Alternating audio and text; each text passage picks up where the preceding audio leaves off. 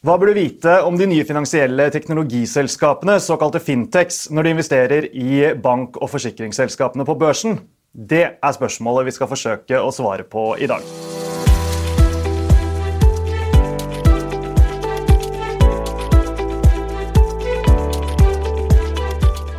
Velkommen til en ny episode av Spareprat, DNB-podcasten hvor vi snakker om ting som påvirker den globale økonomien, finansmarkedene og dine investeringsmuligheter. Jeg Marius Brun Haugen, ansvarlig for digital kommunikasjon i DNB Markets, og med meg i dag har jeg Håkon Astrup og Niklas Gehin, begge aksjeanalytikere her i DNB Markets og følger bank- og forsikringssektoren tett. Velkommen begge to. Takk for det. Takk for det. Hvis vi skal prøve oss på en definisjon på fintech, så det vel at det et paraplybegrep på nye teknologier som skal forbedre eller erstatte dagens produkt- og tjenestetilbud innen bank og finans. Og Håkon, du var nylig med kunder på tur til Sverige for å møte ulike fintech-selskaper og få et lite peilepunkt på hva som skjer innen finansiell teknologi. Hva inntrykket du sitter igjen med etter turen? Det stemmer, Marius. Vi hadde jo arrangert faktisk vår egen konferanse i Stockholm, hvor vi da både hadde med oss bankene, de tradisjonelle bankene, men også da noen spesielle fintechs som vi fulgte. Og litt inntrykket derfra at hvis man drar tilbake og skrur klokken tilbake 3-4 år, så var bankene og alle var veldig engstelige for at fintechsene, disse nye selskapene, skulle komme og bare ta over banknæringen. Men det har jo ikke skjedd. Det har ikke skjedd noe, og så ser vi litt endringen i hvordan disse nye selskapene, også deres tilnærming til dette. Nå så vil de gjerne samarbeide med bankene, fordi at de har skjønt at bankene de sitter på en del ting som de gjerne har lyst til å ta del i. Det da for det første at de da har jo en etablert kundegruppe, og så i Norden særlig så har bankene de har også mye tillit hos kundene. Så derfor så ser vi at til en større grad nå enn før, at disse nye selskapene, og det jo fra enten om det innenfor betaling, eller om det innenfor for eksempel regulatorisk teknologi og så videre, de vil gjerne da samarbeide med bankene. Så samarbeid stikkord her. Altså. Vi skal komme litt tilbake til noen av disse tingene du touchet innom, Håkon. Niklas, fra ditt synspunkt, hvor viktig det som skjer rundt utviklingen i fintech når man vurderer investeringer i børsnoterte bank- og forsikringsselskaper? Det veldig viktig. Det sier jo noe, eller hvorvidt et selskap flinke på fintech eller ikke, vil jo da ha noe å si for hvor mye inntjeningsvekst vi kan forvente, og så hva slags marginer vi kan forvente at de klarer å produsere fremover. Og så det jo også de selskapene eller industriene som kanskje mest utsatt for andre fintechs, altså at det skal komme noe disruptiv teknologi og ta over store deler av markedene deres. Det også noe man må ta høyde for. Men jeg må vel si at det typisk når vi pitcher en aksje til en utenlandsk investor. Det første han spør om ikke fintech. Det stort sett den gode gamle businessen som man sjekker av først, og så blir det et slags tilleggsspørsmål om hvordan den eksisterende forretningen truet av fintech, eller hvordan kan den utvikles videre. Det kommer litt senere ut i samtalen. Men det definitivt viktig, og det kommer helt sikkert bare til å bli viktigere fremover også. Men opplever du at de etablerte aktørene i bransjen tar utfordringen fra fintech på alvor? I aller høyeste grad. Vi har jo sett her i DNB for eksempel, så har man jo en slags strategi om å prøve å være litt fintech-selskap selv også, at man skal prøve å disrupte seg selv, og da satt til side det 250 millioner her i DNB og 300 i SR Bank til å starte slike fintech-selskaper selv, sånn at man får være med fra starten og være med på eiersiden, og så ha en viss kontroll på hva som skjer der ute. Så det tar man i aller høyeste grad seriøst. Og man prøver jo hele tiden å utvikle digitale løsninger også mer internt i de store bankene og forsikringsselskapene for å da ha en stor form for fintech, altså at du digitaliserer den vanlige bank- og forsikringsdriften også i selskapet. Så det bare noe vi kommer til å se mer av? Det nok helt sikkert. Digitaliseringen, den kommer nok ikke til å stoppe. Så hvis jeg bare får legge til bare lynkjapt her, så faktisk den største fintechen, om du vil, i Norge jo da startet av bankene, og det jo Vipps. Så bankene gjør absolutt noe for å henge med her da. Helt klart. En utfordring til bankene, Håkon, det jo omstilling. av gamle systemer. Opplever du at bankene villige til å ta de nødvendige investeringene knyttet til dette her, for å gjøre det som kreves? For det ganske tunge investeringer det snakk om at man må gjøre for å kunne klare å utvikle seg videre. Absolutt, og det har vært kanskje en hovedutfordring, i hvert fall for enkelte banker, at man snakker jo gjerne om denne spagettien, om du vil, da, som gamle IT-systemer fra 70-tallet og så videre, som ikke da var designet for den verden vi lever i dag. Og her har det vært litt ulike tilnærming fra de ulike store bankene. Så det nok noen banker som har slitt mer med denne spagettien enn andre. For eksempel da en stor nordisk bank som da hadde ulike kjernesystem i hvert av de store nordiske landene. Og de valgte da det er en prosess nå hvor de skal bytte hele kjernesystemet sitt. Og det jo en veldig krevende prosess som da koster over 1 milliard euro og tar mye tid og tar mye ressurser. Mens da enkelte andre banker heller da prøver å bevare dagens kjernesystem, men at man da flytter mer og mer av prosessene opp i skyen, slik at man ikke belaster dette kjernesystemet mer. Men bankene har jo rett og slett blitt tvunget til å fokusere på dette, så det vel da litt ulike meninger om hvor tidlig man ute. Men det overhodet ikke noe man lukker ikke øynene. Det her noe man jobber hardt med. Men hva med tilgang på riktig arbeidskraft da? Klarer banken å få tak i det? Ja, man jobber jo hardt for å få til det, og du ser jo det at man trenger jo ikke da denne klassiske bankansatte, denne økonomistudenten. Man trenger jo noen av de også fremover, men mye større grad jo da teknologer man ute etter. Og da må man jo gjøre seg attraktiv for disse teknologene, og det jobber jo bankene og DNB og hardt for å få til. Personlig tror jeg at dette kan bli en utfordring kanskje for de litt mindre bankene, som da ikke har dette, som ikke klarer å bygge denne kulturen og klarer å bygge stor nok teknologiavdeling. Da. Mens for de store aktørene så har man da en storhetsfordel der. For en ting jo de store bankene, altså de tunge å snu, men de har gjerne typiske muskler til å gjøre det, mens de litt mindre aktørene, altså type sparebanker og sånne, kanskje lettere for de å snu seg rundt, men samtidig så det vel ikke nødvendigvis like lett for de å gjøre alle disse investeringene, endringene som kreves. Nei, jeg tror ikke det, og det slik at sånn stordriftsfordelen, i hvert fall innenfor ett land, å drive bank, blir nok større. Så har sparebankene, de har jo egne løsninger. For eksempel så jobber jo de mye tettere i allianser. Og det en måte man kan løse dette på. At man da klarer, selv om man da en liten bank, så samarbeider man da i allianser. Og da kan da dele teknologi i erfaringer, kan dele IT-investeringer på tvers av alle bankene, slik at man klarer da å få stordriftsfordelene, selv om man da ikke da den største banken. Niklas, innen forsikring som du følger tett, omstilling til kalle den moderne teknologihverdagen lettere for forsikringsselskapene enn bankene? Jeg tenker at hvis vi sammenligner med bankene, som du sier, så det kanskje litt lettere. Ja. For det første så har jo de store forsikringsselskapene har jo veldig mye kapital, mens de store norske bankene typisk har måttet sette til side mer og mer penger for å bygge buffere. De siste årene så har forsikringsselskapene mer eller mindre kommet fra en motsatt situasjon, så de har veldig mye kapital på bok som de kan gjøre store investeringer med. Og så ser man jo også på egenkapitalavkastningen i bransjen at det en relativt profitabel bransje, også sammenlignet med bankene. Og grunnen til det at det relativt høye inngangsbarrierer. Og disse inngangsbarrierene har vi ikke sett til nå, i hvert fall, at det har blitt fjernet av noen teknologiske nyvinninger. Ergo kan de jobbe litt beskyttet med teknologiutvikling bak disse inngangsbarrierene enn så lenge. Så det ser ut som de får litt mer tid på seg. Så skjer det veldig mye utvikling også i de store forsikringsselskapene hva gjelder IT. Alt fra skadehåndtering som gjøres fortere og fortere. Du får da automatisert mye av disse prosessene, så du kan få pengene på konto bare noen sekunder etter at du har fylt ut et skadeskjema. Samme måten de approacher kunden på blir mer og mer digital og smartere. Men til nå har det ikke vært vært noen nyvinninger på forsikringssiden som helt har klart å komme rundt det at to forsikringskunder typisk ikke helt like. Den ene har kanskje en stor sannsynlighet for å krasje bilen sin, mens den andre ikke har det.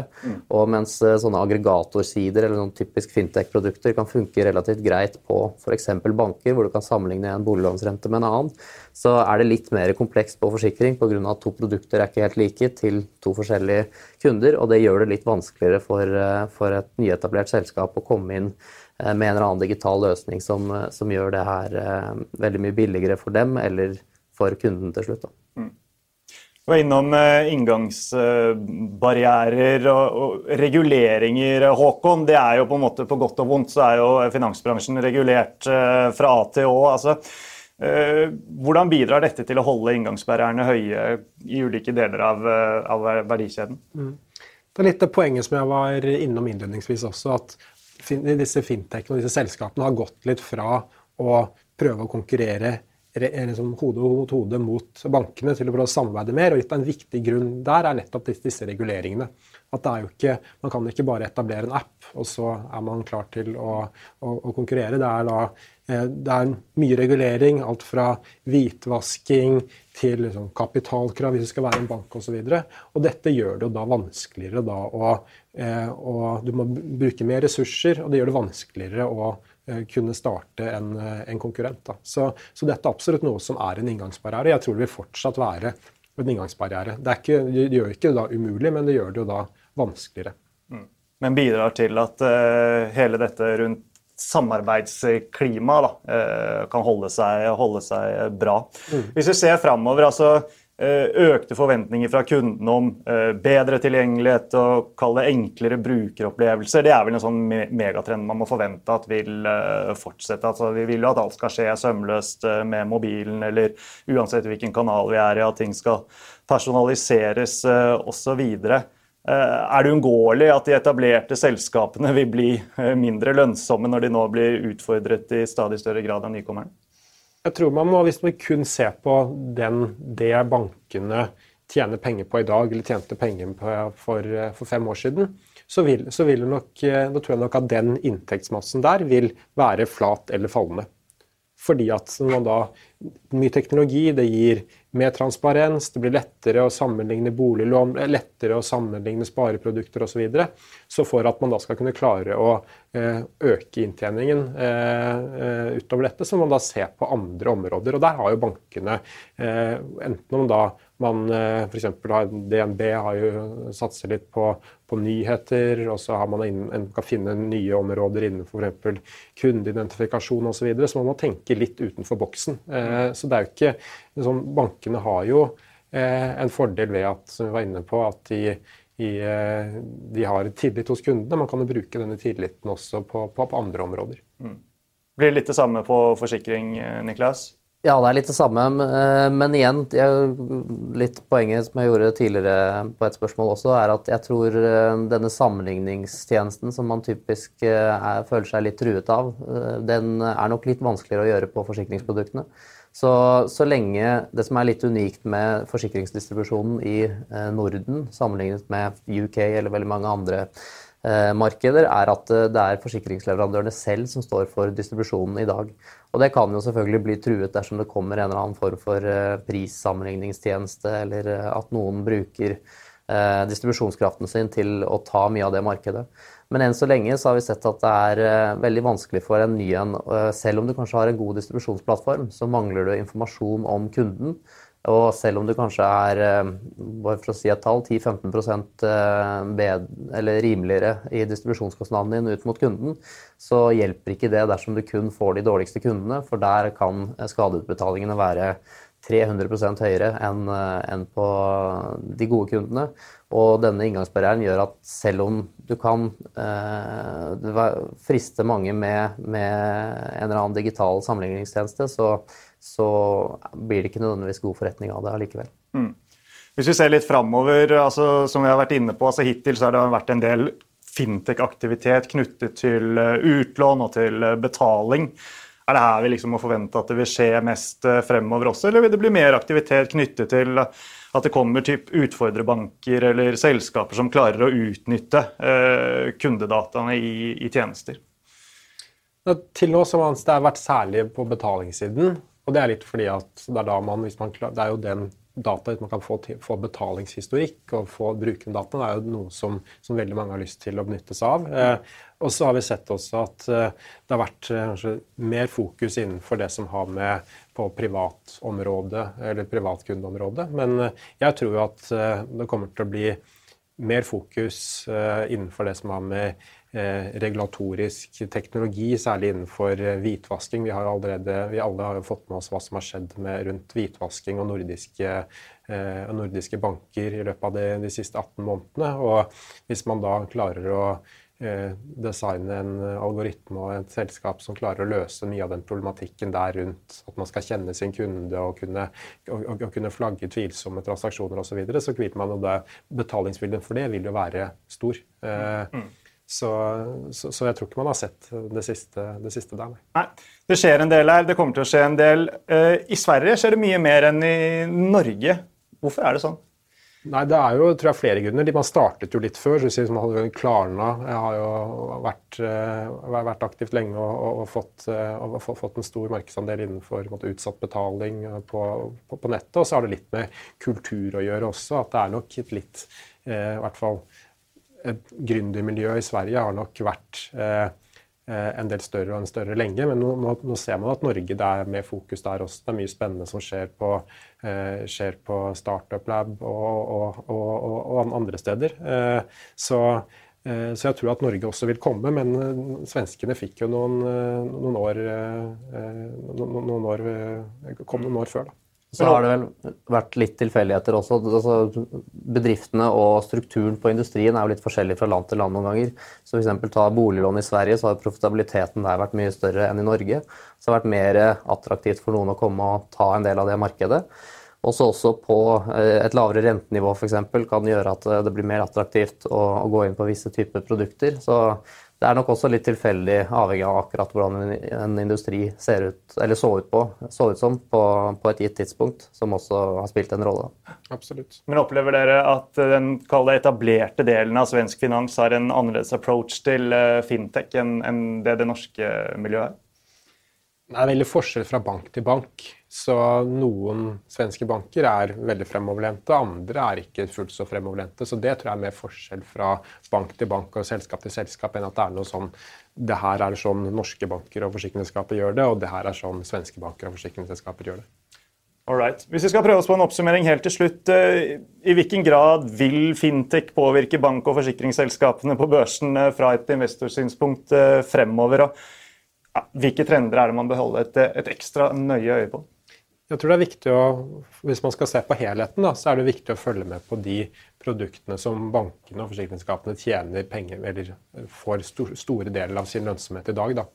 Og der både boliglån et viktig produkt, så hvis man ser at det kommer nye løsninger som da med på å utfordre lønnsomheten der betydelig, så det noe man må følge med på. Og så det jo å se generelt på hva man kan komme med nye ting som man da ikke har tenkt. Men jeg tror personlig at ja, dette vil ha noe å si, det vil få økt transparens og så videre, men jeg tror ikke det noe som vil endre seg over natten, så det mer en sånn gradvis prosess, og så må man da følge med på de trendene som kommer.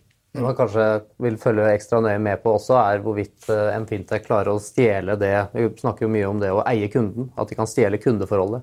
For det jo noe av det verste som kan skje både forsikringsleverandørene og bankene, det at noen andre har tilgang til kunden via nett, telefon etc. Og kan drive med mersalg, og så blir man en slags råvareleverandør inn på den plattformen. Da vil du bare få betalt som en råvareleverandør og ikke noe mer enn det. Men i den grad du klarer å eie kunden, så kan du klare å ta ut en høyere profitt enn det man har ellers i markedet. Så det det vi kanskje vil følge ekstra nøye med på, da. Hvorvidt det kan skje, og i hvilke industrier. Veldig bra. Det får bli siste ord for i dag. Tusen takk for at dere var med oss, og takk til alle dere som hørte på.